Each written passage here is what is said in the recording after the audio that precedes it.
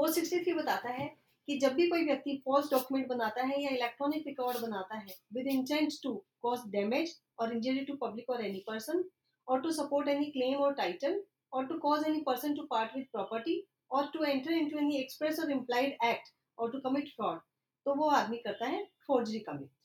ये 5 एक्ट्स के लिए ही फॉल्स डॉक्यूमेंट्स बनाने पर फोर्जरी कमिट की जाती है। इसकी पनिशमेंट दी गई है सेक्शन 465 में। अकॉर्डिंग टू सेक्शन 465, कोई भी व्यक्ति जो फोर्जरी कमिट करता है he can be punished up to an imprisonment of 2 years और फाइन और बोथ। और ये जो पनिशमेंट होगी it can be of either description.